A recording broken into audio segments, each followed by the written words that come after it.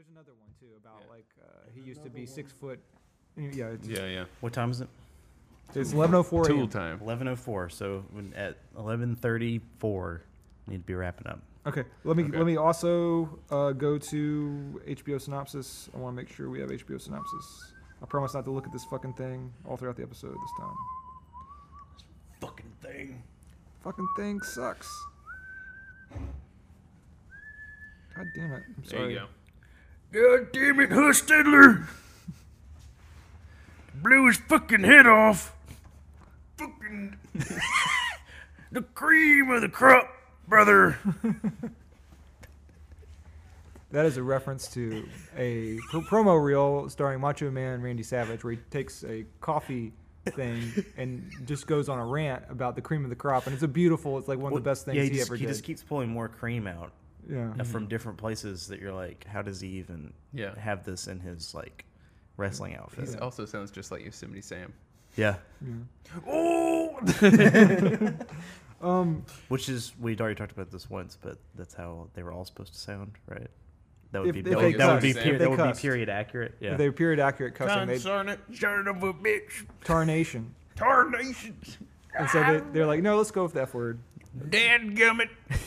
Welcome to another episode of Anyways, a video podcast where we discuss the television series Deadwood. And Peaches. Today we're talking about Unauthorized Cinnamon, which is the 7th episode of the 3rd season of Deadwood.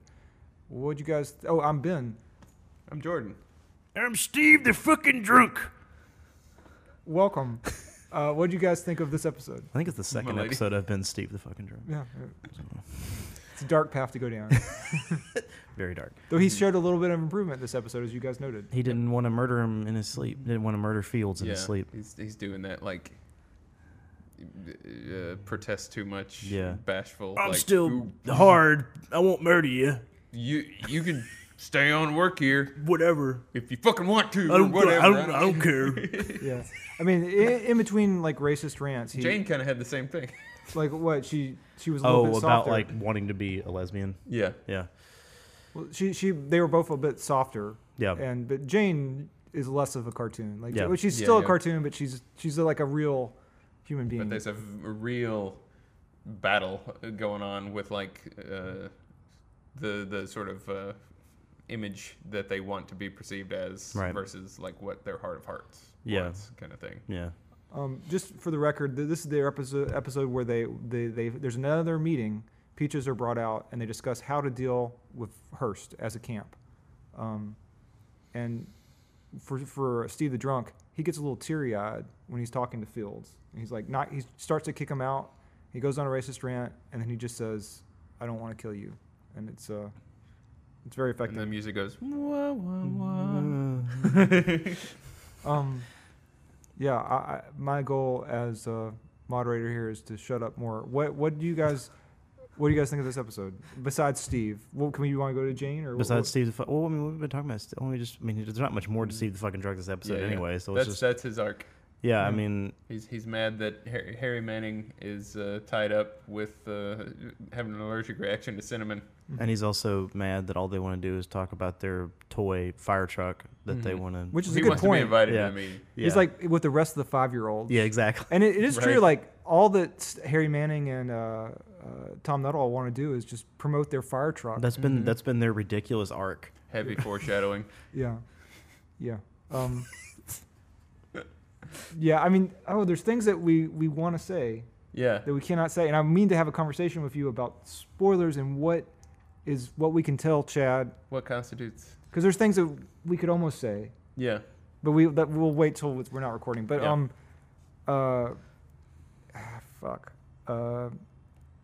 Jane, how about let's talk about Jane. We'll talk about Jane's addiction. All right, Jane's addiction. This is the second time I made that joke, I think. She does have one. She does. She has a scene where she's been falling apart for several episodes. She's drunk again. She's said, yeah. She's doing one of those like gas station baths where you just get like the main parts Yeah, over the sink. Hobo bath. Yeah. Yeah, that's what I've always called it. And then, she's just like, I mean, you could scrub my fucking boobs if you want. Mm-hmm. Yeah. And then If that's what you do. yeah, she's trying to angrily admit that she wants to have sex with Joni. Yeah.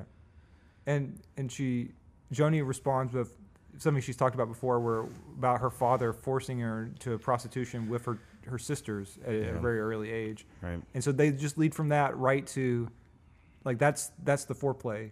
Jane is like, wash my tits. Aw. And then Joni's like, yeah, I was forced to rape my siblings, and then from there they kiss. So It's about as romantic as Deadwood gets. It really is. That's a pretty dark scene, but it's also commiserating our tragic backstories. Yeah, but let's be lesbian lovers right here. Yeah. And it's like, oh, wow. and it works. It works as a scene because I'm pulling for Joni and Jane. Yeah, and I hope those kids make it. Yeah. Thought you were talking about actual children. Oh no, like no, that no. I wasn't thinking of. It's like that old hope those saying. two crazy kids. Yeah. But it's I mean, that's all that happened. That's all that happens with them. Sponge bath. Pretty much, yeah. Just a sponge bath. I don't think they go sponge back bath kiss. Which the best part is Jane's look at the end, where she's like, she did a pea shiver. Yeah. Well, you get I mean, it's good. You get the sense that things don't go Jane's way that often. Yeah. Like she doesn't get to like make out with the girl that she thinks is hot very often. So she has this little moment of ecstasy at the end of it. That's kind of nice. Yeah. But let's see what else happened in this episode. They met. They had a meeting. We can talk about they had the meeting. Contents of the meeting. Break out the fucking pieces. Yeah. There was a debate over unauthorized cinnamon. Unauthorized cinnamon, which the titular cinnamon of the episode. This cinnamon has a weaving plot in this. In this episode, or there's in lots this of show? Twists and turns with the cinnamon in this episode. There's this issue over protocol between. Maybe there was a larger arc for the cinnamon in the show. Yeah. The cinnamon is heavy foreshadowing. Well, Dan is like very put out by the notion that Jewel would put out cinnamon to go with peaches at a meeting. Right. We've always had these peaches put out. What's funny is I can kind of relate to Dan's frustration in that moment. Like, he's got so much going on and he's dealing with so much, and it's like, don't do anything that's not been agreed upon. That's a complication I don't need to factor in right now. But the other thing about it is like, as soon as you start putting the cinnamon out, then you have to do it every time. Yeah. Because then everybody's like, where's the cinnamon? Yeah. And it's like, he's like, this is as fucking nice as it gets. We fucking stab the can, open the fucking thing, and put the peaches out. Okay, that's it. Complicate the process here. The peaches are only there because one time Al said to Johnny, put some stuff out, some fruit. Yeah. And Johnny was like, okay, we got some canned peaches. Exactly. Peaches and pears. And just like with all government, you can't take things away. You can only add things to it. To the ritual, yeah. Yeah, but it's now like, for them putting together those meetings, that's the central component. Sure, is the peaches of this thing. And so now it's like, I don't know. And Jewel is like, well, no, I get to do something too. Right. And she claims it. And it works out well. Harry Manning eats peaches. She's in there. Yeah. She's in there, like, looking from the doorway, and he's like, "Don't get the fuck out of the doorway! Stop fucking."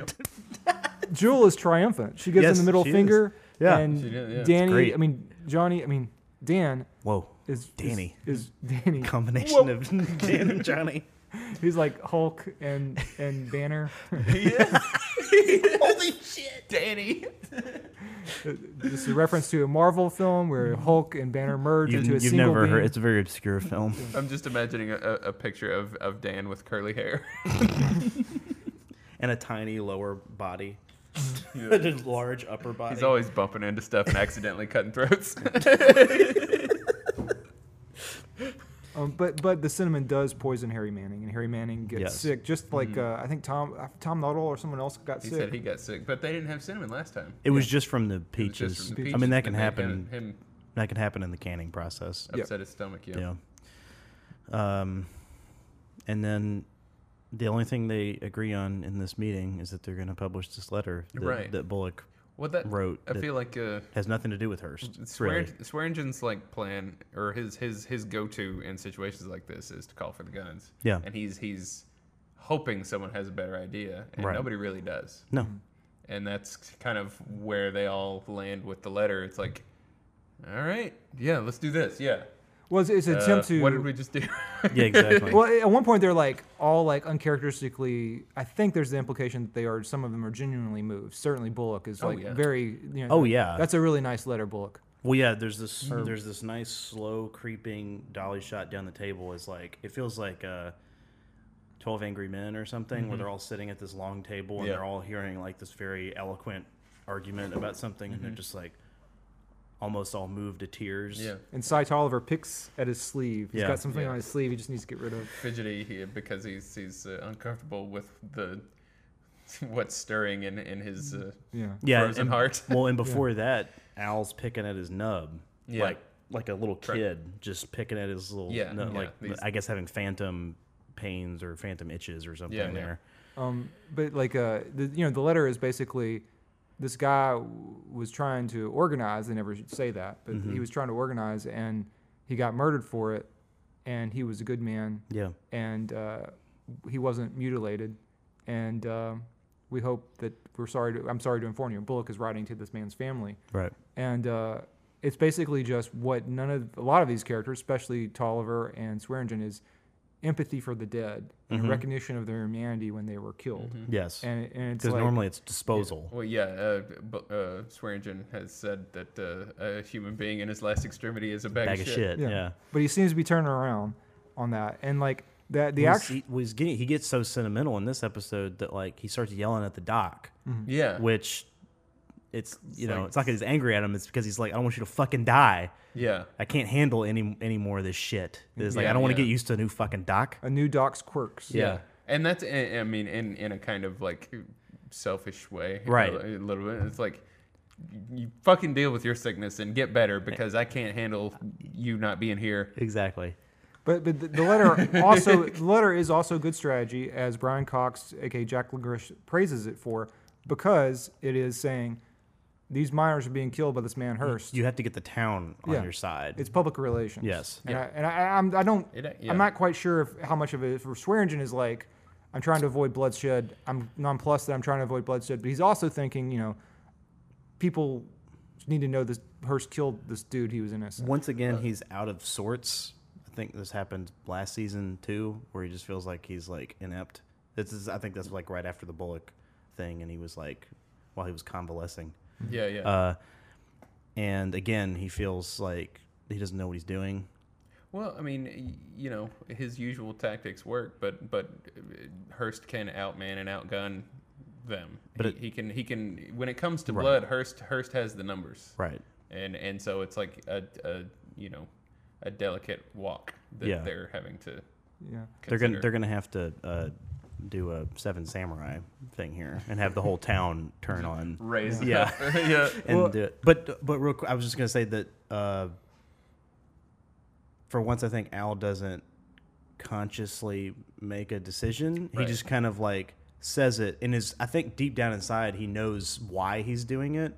But he wasn't thinking about that. All he was doing was then there was picking at his fucking finger Not a and then going. Level decision. Yeah, it was an emotional decision that was also the right decision. That just happened to be strategically really a good thing. And his hair gets progressively. We don't see him drink with Brian Cox. We see Brian Cox weep a little. Jacqueline Grish put on this front of I'm just so sad, and then I'll have a bottle. And the reason why he likes Jack is because Jack bolsters his sense of self. Yeah, that's what it seems like. Well, I mean, I don't know if you guys have talked about them meeting and him coming to camp and everything, but sure. There is these are two. This is somebody from Al's past that he actually likes. Yes, which is rare, very rare. And so when they're in the same room, it's like old friends together. Yeah, because he was like, "You should have been at the meeting." Yeah. It's like, why? Why should he have been at the meeting? Yeah. There was no real, and immediate reason. He can keep up with him in like repartee. Yep. And he's even right now outpace him right now because he's so distracted by everything that's going on. Mm-hmm. Yeah. And Al, as we don't see him drink, but this lock of hair on his forehead keeps going down throughout the day or the night, and so he looks a little bit more disheveled. Mm-hmm. His hair is a little bit longer. Mm-hmm.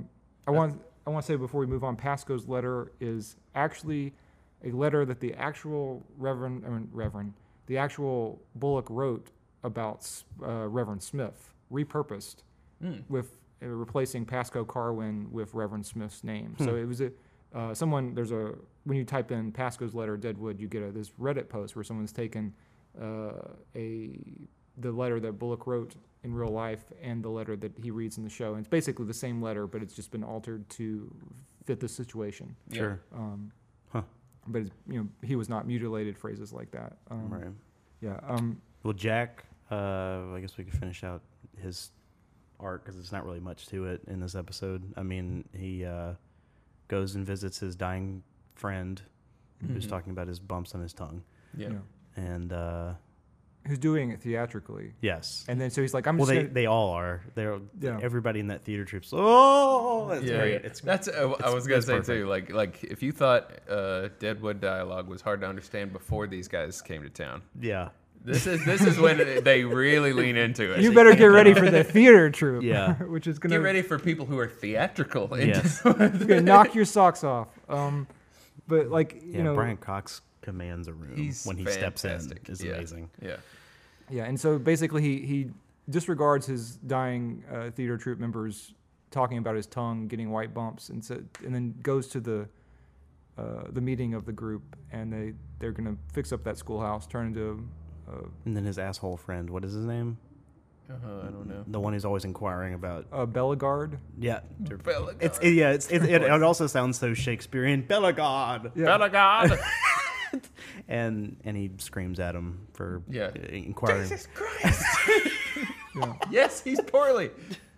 Yeah. Everybody in the thoroughfare heard him say Jesus Christ. Yeah, yeah. It was- The guy who's dying, looking at spots on his tongue, reminds me of the guy who lost his marbles in Hook.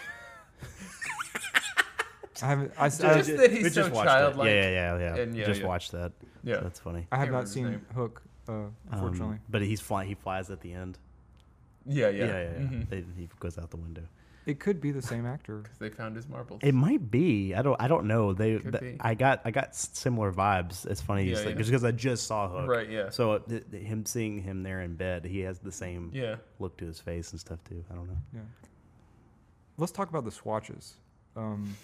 There's Jesus. a swatch The Taylor? salesman who That's his the name. same Taylor that we've seen before, right? Yeah, we saw him at the wedding. Like Yeah, he gave Ellsworth those fancy gloves. Oh yeah, that he he's made the him. lavender gloves guy. And he's like, he just appears in the scene and just goes like, yeah, Looks like fucking woos Taylor. yeah. But like, he shows up and he's like very, very theatrical also, and he's just like, Al Swearingen, I have something for you. And then Al very uncharacteristically goes up with him to his office and is mostly mute while this dude gives this long presentation about swatches to hide his stump. Yeah, I thought he was gonna murder him. Yeah. yeah. Yeah, I don't know. He means well. He's just a little much. If Al was in a better mood, he probably would have murdered Right? him. Yeah. Yeah, if Al, he's lucky, Yeah. and like Al, he gets away scot free. And he never pays. Al never pays him for his like 50 different swatches. No, Yeah. But the ones that he throws at Doc Cochran later.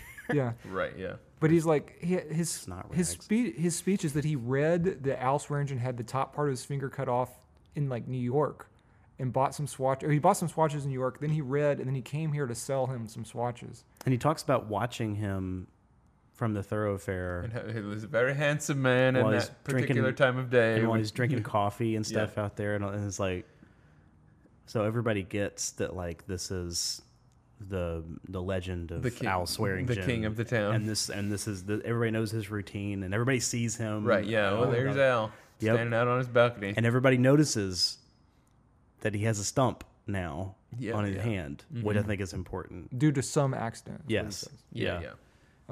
but everybody probably knows too. Right. Yeah. But the swatches are good for Cochran, who, again, we haven't remarked upon it much, but we've seen him for several episodes coughing. Yeah. And the swatches become this. Yeah, when was the last time we even saw him? I don't remember. He just shows up every once in a while and just coughs blood or coughs. And then he's gone. Yeah. It's like Brad Dourif was filming Chucky 5. Yeah, this has been going on for Yeah, like yeah, 5 yeah. episodes or something. Yeah. Just for 30 seconds. And we finally get this react. First, we get him. He's like taking care of Harry Manning, and like the And shit stir is is like asking him what his Yeah, right. medical He's playing history doctor is over the shoulder of the 'cause doctor. Doc Cochran can't speak. You know, Right. it's like, and That's what sucks is like Doc Cochran would have shushed him. Yeah, Shut him down Yep. for trying to do his job. right. yeah. But he can barely carry his bag. He can't get up to go to the meeting. And then finally, Al catches him in the thoroughfare and points him into the gym, and lets him walk out I think, of his office. But then finally he picks up the swatches and chases after him and like yells at him that he must live. Yeah. Which is very strange. But it's good. Yeah. We haven't talked about Odell and Hearst. We haven't talked about Odell and Hearst, which Odell, is I huge. do. Before we go into Hearst, I want to point out that Hearst does Al's thing where he says, "Don't repeat what I just said back to me," to Odell. Like at the beginning of their conversation. Yeah. They people. I love. There's so many people who don't have patience to have their own words repeated back to them. Right. Like. Yeah. Oh wait, before we move on to them, I guess just so we can finish out the other side of the street. Yeah. I loved the interaction between Johnny and Silas and Dan, where the pecking order of who's supposed to know what's going on and Johnny who's not. can't figure out what the fuck's going on over there. It's like, why the hell? So we decided we're What going to was publish this decided? letter, and then Dan's over there. It's like, well, yeah, I mean, you know. Better late than fucking never. And then and so he keeps like looking over at Silas To like back him to up. be like, well, and also be Right. like, what did happen? He's like, he Yeah. didn't really know. He figures out his point as he gets there. kind Yeah, of thing. because Like, because Dan's just kind of parroting what was said at Yeah. the meeting. they don't know what was decided either. Yeah, and then Dan's quickly realizing like he didn't know what the fuck happened either. But Silas is like, I think I know what happened. Yeah. And so it's also highlighting it for the audience. yes, Yeah. yeah. These, But this it's is unusual. But it's varying degrees of just ignorance. Yeah. Which is fun. Yeah. yeah. And then you get to see once again who doesn't know what the fuck's going on and why they are Right. underneath Al. But Johnny definitely has to be the dumb one at the table. Oh sure, And that has to be maintained. and and unapologetically so. Yeah. Even though he's probably right there with everybody. And also on a historical note, I'd like to point out again that like I haven't read Bullock's biography, but I don't think that there's a huge amount of evidence that the real Bullock had a lot of empathy for miners or people being mistreated in the mines. And I mean, he may have. I just haven't learned that yet. But he has to be slightly progressive. But yeah, this show is unusual because it's so pro-union. Like it's like literally like it's a subtext of it. It's like this dude is a martyr and he died. Oh yeah, when we get into the Hearst stuff, I mean like Oh my God. Yeah. I mean, let's get into her stuff. I mean, God, the conversation that he has with Odell on the thoroughfare where he's talking about like the color. The color, which that's a separate conversation. But I just want to say the part where he's basically talking about how gold is going to bring everybody together. It is the great equalizer. He's so like pro money. Like that's his religion. Yeah, it's just money. Which is we've talked about before. Sure, at the very beginning of the show. But like this is the first character that is Embodies evangelical Yes. about the power and the unifying power of gold and Yeah. how it anoints people into positions of power. I wouldn't even be talking to you if it wasn't for if the it weren't color. for that lump of gold you had in your pocket. Yeah, exactly. And I'd have had you killed if you weren't connected. Exactly. That was Yeah. that was an insane. That was like It's like terrifying. right out of the gate. He's like, I mean, I would have And had you Adele's just strung like, up. Oh yeah, okay. They're sharing a cigar. Anyways. walking down Yeah, the street. and he's like, oh no, don't worry about that. To it. Yeah. I do worry about. But Hearst for once kind of has a point, which that if a person can make that money in a society which treats them like utter garbage, like that's a way of getting ahead of mistreatment. But it's like a cheap way of getting ahead of it. But it's a because- way. Yeah, it is a way. And like Yeah. in this society, it's just like Yeah, that like in this sort of awful dog eat dog world, if you've got gold, then these things don't matter. Yeah. Yeah. And he sees that as beautiful. Yeah. yeah, and like the historical Aunt Lou was a very successful cook who made a lot of money in Deadwood, selling food to people, and she was renowned for that. And here in Memphis, like we have lots of people who had to deal with extreme racism, but they earned a lot of money, and they set up basically their own little castle, away from people fucking with them. And it's Hearst is wrong on almost every point, almost all the time. Yes. He's just this great evil Satan, Right. but he at least he seems a little bit. Here's the thing. I don't think he's wrong. I think he's morally wrong. He's actually right on every count that he says. Yeah. But From a very cynical way of Yes. doing Yeah, it. exactly. Yeah, he's technically espousing like non-racist ideology as he's saying, "Oh yeah, I would have killed you." right. yeah. I mean, you get a sense for his priorities. Yes. And you know that stuff like that doesn't really matter to him. What matters to him is the color. Yeah. Is gold. And Odell basically had real gold, but his mistake was he lied about being a parson of a congregation, Right. which he thought would soften up Hearst. Right. And Hearst Right. is not Hearst religious. doesn't care about that at all. Yeah, he's like, oh, you still smell the fucking liquor on your breath. I guess they don't give a shit about that in your church. Yeah. And he's like, oh no, they do. And it's like, yeah. And so he breaks him down over time until he's finally like, What did he say? Something about like him being fleeced. Also, I love this is a thing that like my great grandfather used to do. Is you would take your tea or your coffee and put it into a saucer and drink it. Oh, yeah, it spreads it out to cool it off. that's why. interesting. It's That's- incredibly creepy. That's interesting because we were talking about that in a previous episode where it looked. I think she had like poured some milk or something into a saucer, and he was drinking it out of the saucer like a cat. Yeah. And it was like just creepy. Yeah. but it has a purpose. Yeah. But it does also have a if it's purpose. hot, you pour it into the saucer and it cools faster. Wow. But it is creepy. But Also very not very dignified for a very rich person to pour something into a saucer and then the thing At that's least supposed he to just has saucers. the thing that's just supposed to hold your cup. You know, it's like Right, yeah, it's but like it's not very. But I mean that's but he a doesn't function of it. But he though. doesn't give a shit because he knocks out walls. His fucking balcony is just No. wholly knocked out of the wall. He's a and rich guy, but he has none of the pomp and No, circumstance that zero. a lot of people do. But, you know, but he even notes it in his discussion with Odell. He's like, we learn at one point Odell gets offended. I forget what he says to Odell, that Odell stands up in offense. And we reveal that all the people standing around them are pretty much hired guns for Hearst. Right. And so it's like they're all like listening to the conversation, and they but all again, have but again, hands on their- something that even should have. EB. yeah. But again, something that should have, something like that sort of scene should have already happened in the show to let us know that That's true. That like We don't see he many of has these- hired guns everywhere. We don't see many of these Pinkertons at all. And not that I can remember that he has a bunch of hired guns sitting around. I mean, the only threat we're ever presented with before this moment to me is the Captain Turner. No, we And had 4 people at the beginning of this season. Oh, that's right. I the forgot. people who are Yeah. saying "parp" and Yeah, like shooting the who corner. are yeah, instigating that, yeah. But More on the nose. sure, but But those visually, they're out of sight and they're out of mind, and it doesn't also- keep the threat for us. But yeah. also, when I think about them, I think about them being at the mining stuff. Like that's what their main job That's is to where be, they not usually like are. not like surrounding Hearst. It's Yeah. not like you ever see them like protecting him or anything. They're No. doing jobs for him. No, that's a really good point. I think the show really it built up Al's hatred of Pinkerton so much, but then it kind of fumbles the ball by not making them a visual presence. Just a little bit. I can't speak. Anyway, I'll say no more for other things. Sure. Yeah. But what was I going to say about Hearst? Oh, Odell. Shoot, God damn it. Talking about the gold that he has and how Hearst is.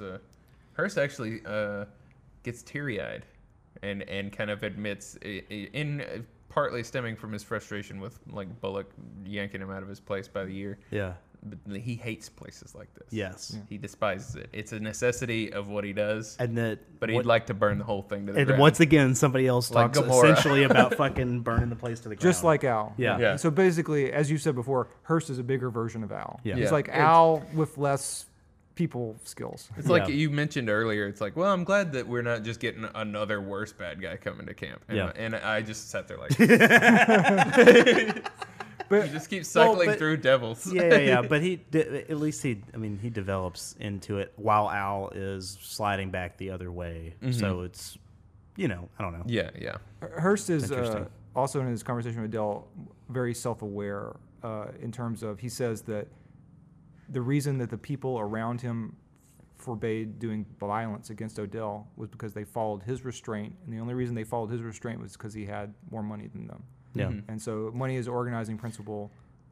They deferred to his restraint. He has a way of saying things where, like, I'm sitting in a room watching it on TV, but I'm kind of like getting tense. Like I feel like I have to tiptoe around watching him talk. Yeah. It's like just the tension and pointedness in the way he says things. Yeah. I mean, really even good. Like when he was in the room with Odell towards the beginning of the episode and he walked behind him, I was like, why would you ever let that motherfucker walk behind you? I would always be like, where you go? Oh yeah, let's help you? Let's keep making eye contact because I don't. I keep my back right to this door right here. Yeah, learn that shit from Wild Bill. Yeah. So I don't know. Scary motherfucker. Yeah, I don't know how he. It's. I guess it's. Yeah. There's imposing and intimidating, but he doesn't often directly threaten. There's nothing scarier than someone with principle. Yes. That is driven like that, and I mean, once again, he talks about how he has to restrain himself. Yeah. Because like he drinks the Kool-Aid. Like he believes in his own, because we already talked about purpose. Yeah, we already talked about where he was saying like he had to restrain him. In another circumstance, he would have strung up Odell and killed him and all this, but the gold has restrained him. Yeah. And he's had this conversation multiple times where he talked about how he had to restrain himself from raping Mrs. Ellsworth and killing the sheriff and all this stuff. And it's like he's like this caged monster. Right. It's like you watching it don't realize how close that was to happening, and he's saying like, no, I was right there on the edge. He had a psychotic look in his eyes with Alma. Like, he definitely looked like really. And it's crazy to see him basically like slap down Tolliver, who was that person before him in the show, and has now become his dog. Yeah, I love that exchange too. I hate to miss that one too. Oh yeah. Your role will be to answer like a dog. Yeah, called. Right. Knowing that failure to do so will result in a smack on the snout. It's just like he gave him the business in that scene. Well, Milch said, like, in pitching this to HBO, like he said that this is about the he wanted to do something from a transition from pagan gods to Christianity, and then they said we already got a Roman series in development, and they switched to this, and this is a transition from Christianity to gold as the unifying principle. And under that, and that's in this book, Difficult Men, and with this, Hearst is like the top capitalist. He is like the purest person. He is like a high priest of like money, and it's his religion, and he has a religious. God gave him this gift, the money pope. Yeah, he's like a holy warrior. But he's the boy the earth talks to, and he's boy the earth talks to. He has all the qualities, and he's almost not a character. He has all the qualities of capitalism, unrestrained. Yeah. And when he collects all the Infinity Stones, he's gonna snap his fingers and burn down the camp. Burn down the fucking camp. So petty. I know. Yeah. Just because it's inconvenienced him. He could snap his fingers and have all the gold out of Earth appear as a golden moon around Earth that orbits. But instead, he would just burn the camp down. Yeah. So we could see that color in the sky shining every day. Yep. So that's my ball of gold in the sky. Ball of gold. You reckon the moon's really made of cheese, Odell? Oh, okay. Well, let's really quickly talk about Alma, Blazanov, and Trixie in 3 minutes. Okay. Trixie is funny. What else? She's worried about Alma being on the stuff and is wondering what's going to happen to Sophia. But she and Saul in the scene by having a commitment to taking care of. Worst comes to worst, we'll take care of Sophia, and then she wants to have sex with Saul because of that. Yeah, and she continues. Well, no, she's putting her hand. Hold his hand. She wants to hold his hand. This was totally non-sexual. I know. I'm being a dick. Even though they're both very horny. All the time. But. Okay, the interesting thing about Alma to me in this episode is that she's, and I mean, I guess she always does this, but she treats Sophia like a doll and brushes her hair, and she's not a very good mother. She doesn't, just like everybody else kind of takes care of Sophia for the most part, whether it's Mrs. Bullock, takes a camp, or Ellsworth, or Trixie, or anyone else. Except for Alma, and then she's kind of selfish again in this moment, where she can't get off of this shit. Yeah. And I think she's realizing it again that she needs to get off of this shit and stop being a monster so she can take care of this kid that she's already said that she would take care of. Yeah. Well, Ellsworth has a better reaction than rejecting her when she falls asleep while kissing him last episode. Yeah. But she's like he is still like, you're trying to get off laudanum. You don't need any support. It's best that I just leave you alone. God damn. And it's and it's just like, that's the worst way to treat addiction. Yeah. No, yeah. She needs support. Yeah, exactly. And she needs somebody else to take care of that child. But I understand what he's coming from. I think we've already talked about this. I think it's more like you don't need to feel like you owe me anything. Yeah. Me being around makes you take the laudanum because you're not satisfied being with me. Right. That's his train of thought. But that's also a little bit like Ellsworth, like you said another episode, he caught feelings. Like he feels something for Alma. Yes. And it's like, and that's really more about him than her. She needs help. Right. Exactly. Yeah. Well, the other thing's more about him than her, really too. It's just this like way of him being able to sidestep it and not deal with the problem. But it's like I'm a little disappointed in Ellsworth here. He looks really cool when he's all like gussied up. He has like really nice hair. I mean, I'm a little disappointed with him, but I mean, he does think he's doing the right thing. He does. Right, yeah. In his mind, this is the honorable thing to do, and it's a difficult thing for him. Yeah. To have, so in the way that it is difficult, it seems honorable to a dude. Right. Yeah. Exactly. And he's still coming to town apparently each night to kiss the child, even though she missed one of his beard. Yeah, nights. he didn't come one night or something like that. Yeah, but he still is in town. Yeah, and then his intentions are still honorable. Oh, sure. He just may not be going about it the right way. I mean, he's sleeping on the metaphorical couch, the camp, the mining whatever. Yeah. He's sleeping out there in the middle of the fucking wilderness. Mm-hmm. Yeah, and also Blazanov, he's talked a lot about the confidentiality communications. In this episode, he goes against that and takes a letter straight to Swearingen or telegram. Because Hearst is obviously bringing in more guns. Yeah. 25 bricks. Yeah. To and then Hearst tips him $20 for this, and he's like, "What the hell?" And, I'm just in such a good mood. Yeah. Got my bricks coming. No reply. Yep. And that's pretty much it. And then it ends with the. I thought it was a small detail that was fun was that he made 2 copies of it. So he had the sealed copy that he gave to Hearst, and then he had the other copy that he gave to Al. And Al was destroyed. Of, yeah. But yeah, it's funny how hard times just make everybody compromise their scruples and come on board the Swearingen train. Yeah, the small business owner train. Wonder what's going to happen when things go back to normal. Yeah. When and if. But I'm just saying, now. When and if. Al's got so many people in his pocket now. The 2-hour season 4. Yeah. 2 hours of season 4 happened. Yeah, which I don't think we've ever said on this podcast before. Listen to this podcast by saying we are driving to Deadwood in 9 days for the movie from premiere. the recording of this. Mm-hmm. From the recording. Oh, not in 9 days. It's about 4 days. In 4 days. 4 days. Oh, yeah.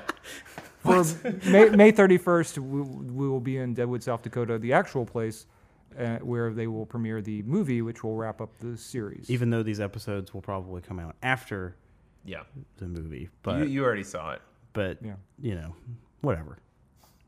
Editing takes a little bit of time. It does take some time. We're backlogged by about 20 episodes. Mm-hmm. Anyway, anyways. Thank you for watching. Anyways. Anyways. Any fucking ways. All right.